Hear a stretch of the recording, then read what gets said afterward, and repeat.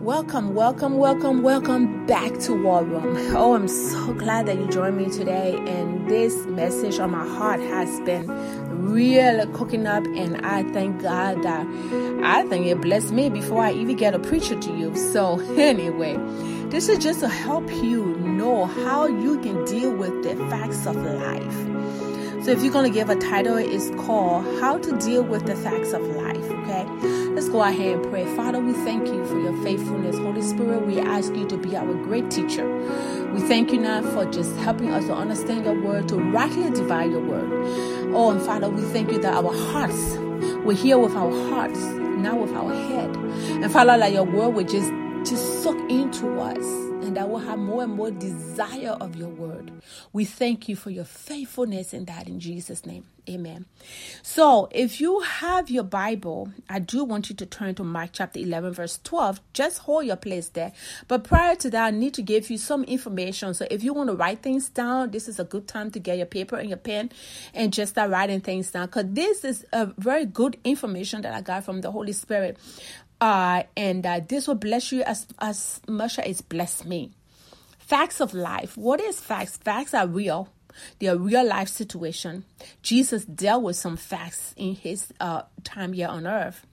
And if you define the word facts, it is some information as having some reality. There's information that having some reality. Now, facts are different from truth. We all will come through some facts of life, okay? There can be bad facts and there can be good facts. Good facts, like today, it's nice and cool, 69 degrees outside. It's beautiful. The leaves are changing. Everything just looks marvelous, right? But you see, that's just facts. The truth is, it's going to get cold. Before we know it's going to get cold. So facts just tell you information that sometimes can be true. True is, on the other hand, telling you the difference between truth and fact. True is telling you the real thing, the real information about the problem. Facts just telling you some information that might be true. Okay. So, but you see, truth can change facts, right? A good example would be your car is empty for gas. That's a fact. The truth is, if you take your car to the filling station, you put gas in there, your car will start running again. That is the truth. Your car being empty is a fact. It doesn't necessarily mean your car is not capable of taking gas. It is capable of taking gas. It is made, the tank is big to hold gas. So if I tell you your car is empty, that doesn't mean you can't put gas in there. The truth is, if I take it to the filling station, I can put gas in it. Right? So that's the truth. The truth is your tank is made to hold gas. The facts is just telling you some information. That's a general information. Now, most of the time, the devil uses facts to kind of trip us off and think that this fact has to be the deadline, has to be the final say because somebody said, give you some facts. No. Jesus dealt with some. Okay, facts. Truth can change facts. Yes. So let's look at some bases. Facts that are based on the word of God are true, right? Facts never stays the same. Facts can be changed. They can change the same way the weather changed, the same way the season changed. Facts can change. You see, truth doesn't change. The truth, the word of God said the word of God is true. John 17:17 said the word of God is true. Right? Nothing. John 17:17 said your word is true. And he also said heaven and earth will pass away, but your word will stand forever. So truth remains the same. Facts can change. Okay, now let's look at, now the way how facts change though, let me just say something about that. The way how facts change, you have to apply the truth to change the facts. I'm going to say that again because it was saying you have to take the truth and apply it to facts to cause facts to change. And that's what most of us don't know how to do. We just take the facts and we try to deny the facts. And denying the facts is not faith. It's presumption. It's foolishness. We don't deny what's happening in our body, in our bank account, but we take the word of God, which is true, and we apply it, and that's what we're going to learn today. Because God wants you to live a victorious life. He paid so much on the cross for you and me, for us to be living a defeated life here on earth. Amen. So when you look at, when you go back to Mark 11, like I said, let's go to Mark 11. If you go to Mark 11, Mark 11:12, talking about a scenario about the fig tree. So Jesus was on his way. Mark 11:12. Where is Mark 11:12? Okay, Mark 11:12. On the next day, when they were returned from Bethany, Jesus was hungry now, talking about Jesus, seeing afar off a fig tree with leaves. Now, in those days when the fig tree has leaves, that means there's some fruit on it to eat, right? It might not be abundant, the fruit, but there will be some fruit to eat. He went to see if perhaps he might find something to eat. So obviously he went to see if he can find something to eat, because usually when a tree those days have those kind of leaves, we're going to be expecting some fruit. I mean, not overloading fruit, but they're going to be fruit. So he went to find something to eat. And then he went there. He didn't find anything. So what did he do? He did something that we need to be doing. He spoke to the tree. The word of God said he answered the tree.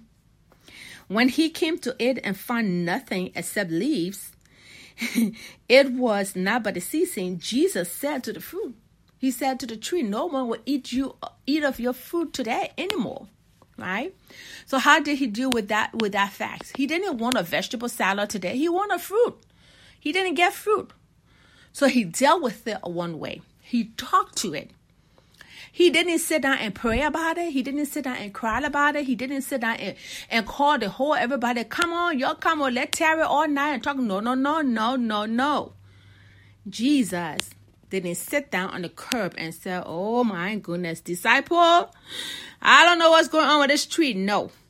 He spoke to the tree and told the tree what's going to happen.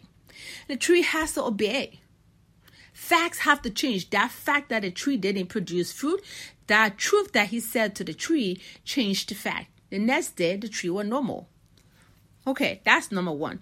Now, if you also go to Mark chapter 5, let's go back a few chapters. What am I trying to establish with you today? I am trying to establish that when you know how to deal with the facts of life, your life will be a whole lot easier because you have authority. You are seated in heavenly places with Christ Jesus. He gave you all his authority. So when the enemy trying to trip you up, you know how to handle the facts of life. You don't need to worry, because when facts come, you don't need to be afraid, because Jesus already given you the authority to deal with the facts of life. But most of the time, we so earthly minded until we don't think right to know how to apply the word of God. But we love the Lord. We love him so much, and we think in his sovereignty, like he's sovereign. God, you're so sovereign. You can do this. Yeah, he is very sovereign. But he's not gonna do two things though. He's not gonna do what he tells you to do. Right? If he says speak to the tree, he says speak. And he's not gonna do what he already done. He already defeated the devil on the cross. He's not gonna go and re-nail himself on the cross to do it again. So if you're thinking he's going to rewrite the Bible, no, he's not going to do those two things. He's not going to answer those two prayers. Oh, Lord, please take the devil off my back. He's not going to do that. You stand up and face the devil and say, get deep behind me. And most of the time, it's not even half the devil kiss. It's most of the time, it's our flesh and our own renewed mind that tripping us up. You see, so with our own renewed mind, we don't know how to deal with the facts of life when they show up.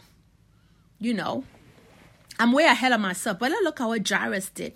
Jairus, if you look at chapter 5, Mark chapter 5, verse 21. Let's go there.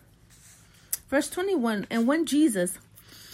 verse 21 says, when Jesus had crossed again by boat to the other side, many people gathered to him, and he was beside the sea. One of the rulers of the synagogues, named Jairus, said, Lord, Jesus and came and fell at his feet and honestly asked him, my little daughter is laying at the point of death. I ask you, come and lay your hands on her so that she may live.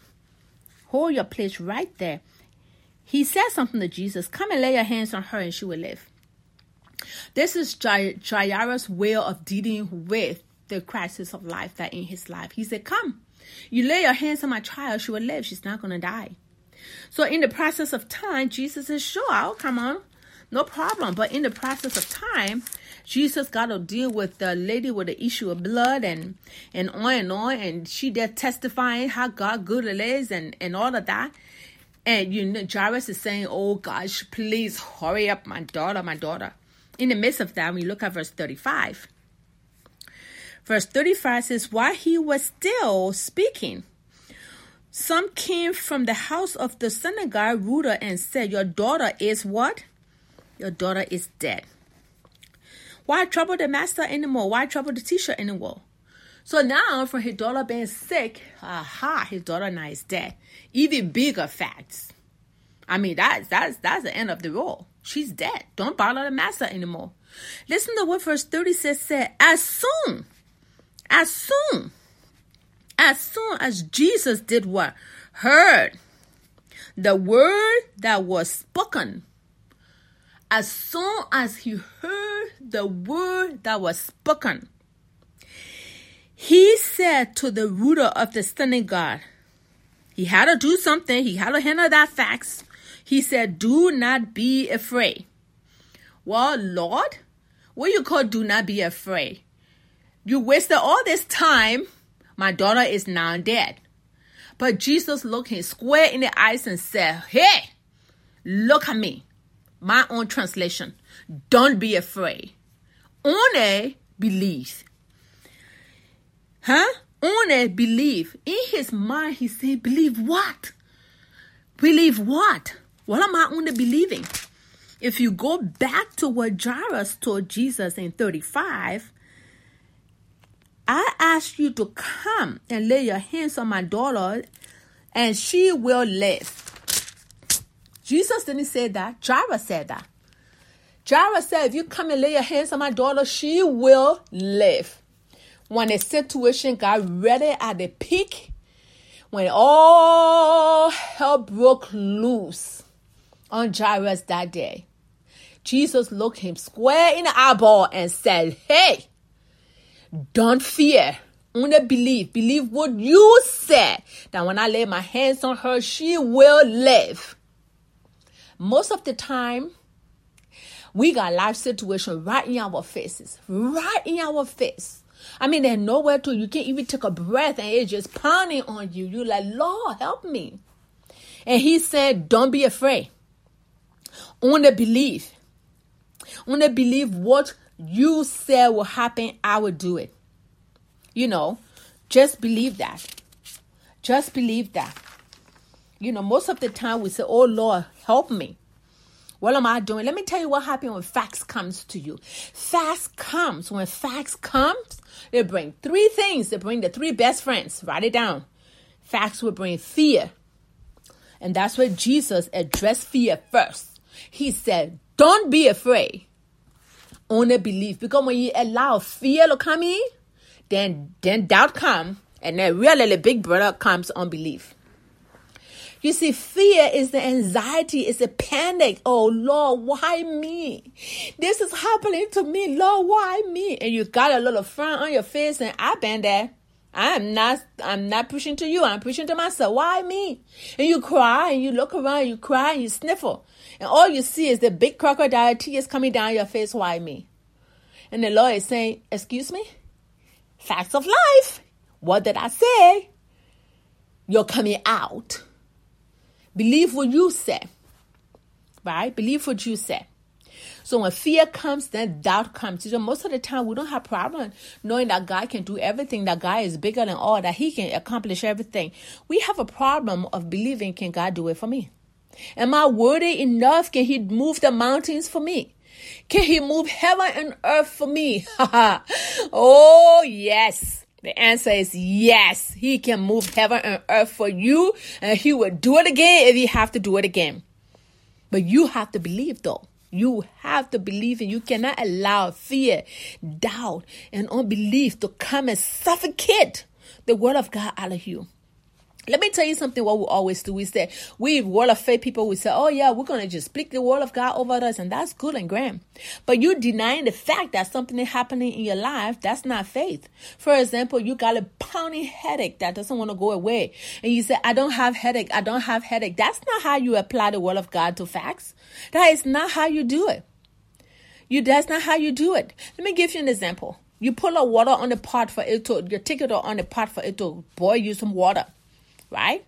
Apply heat to the water. That water does not stand a chance not to boil. That water being on the stove with heat under it, the molecule will break down and that water will boil. That water will get to a hot temperature of 212 degrees Fahrenheit or 100 degrees Celsius, and it will boil.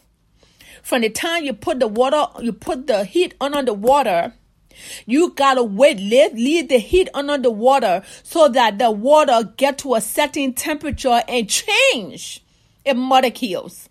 But most of the time we apply the word of God, which is the heat, to the facts, which is the water, and then we don't let it sit there long enough. We don't let it get the molecules rolling around long enough. By the time it turns lukewarm, we're like, what's the result? We're running all over the place. We don't know how to calm down. Let the word of God continually be applied to the situation. Apply it. And when you look, that situation has to change. It does not have a choice. Just like the water has to boil.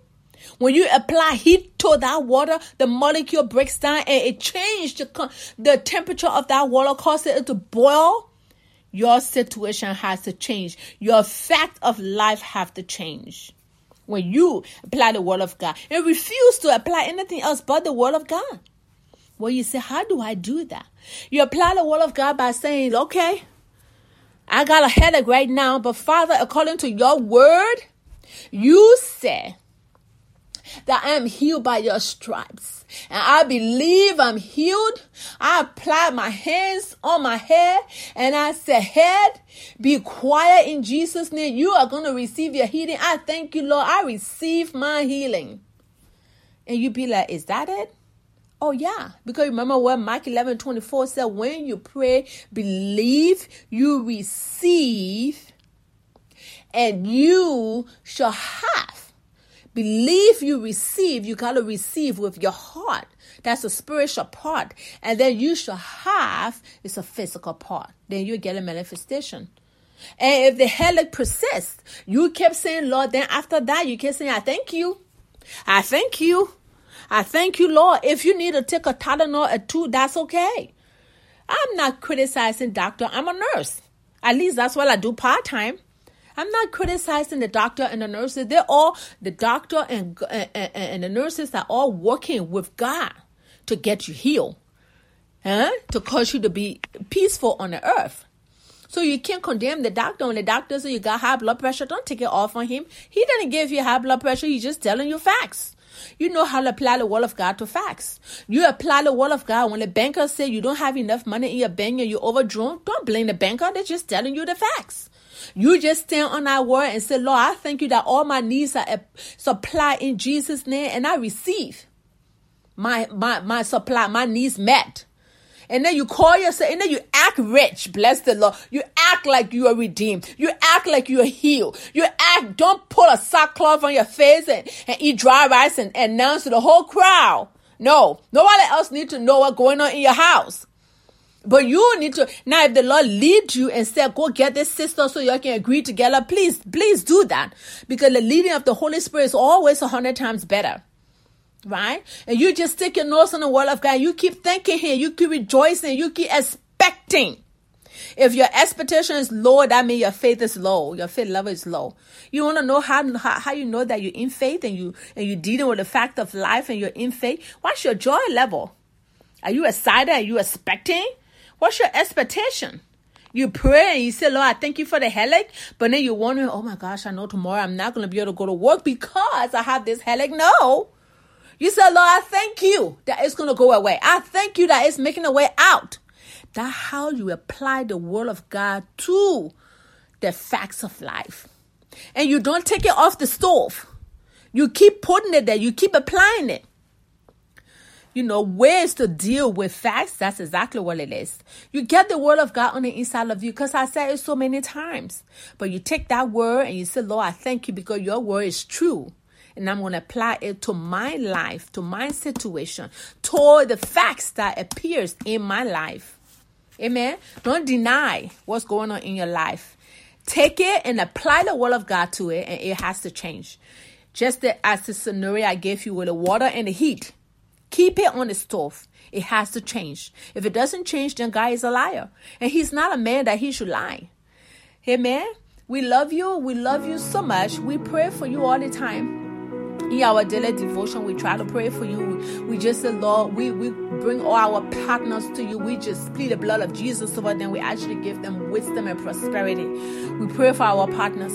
But I really want to pull my heart out today and say, something? This is something that I live. This is what I have in my heart, because if you know how much God loves you, you love him more, and you learn how to walk with him and just pour out your heart to him, because he wants the best for you, and he wants to show you how to deal with life, circumstances, and the facts of life. We love you. We're going to see you back here again. Today, we want you to encourage you to walk with God, love God, and know God for yourself.